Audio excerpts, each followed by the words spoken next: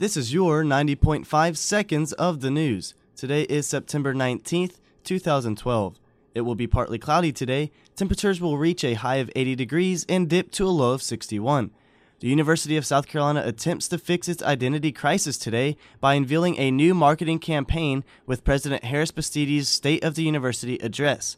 Luann Lawrence, Vice President for Communications, says this marks the first such effort by the university.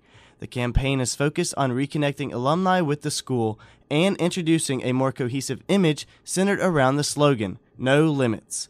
A driver hit fourth-year public relations student Amanda Savage Monday afternoon while she was crossing Blossom Street on the way to class.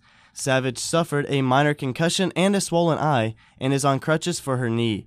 She was discharged from Palmetto Richland Memorial Hospital later Monday and is spending the week in her New Jersey home for rest. In sports, there is no mystery this week from South Carolina coach Steve Spurrier.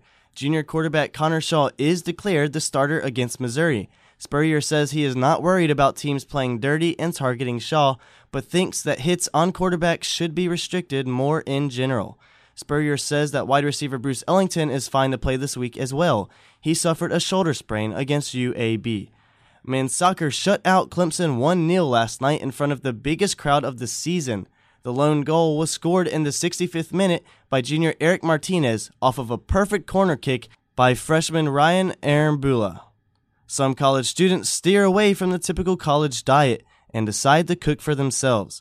Read a handful of recipes geared towards a hectic lifestyle, as well as all of the full news and sports stories, and even more at dailygamecock.com.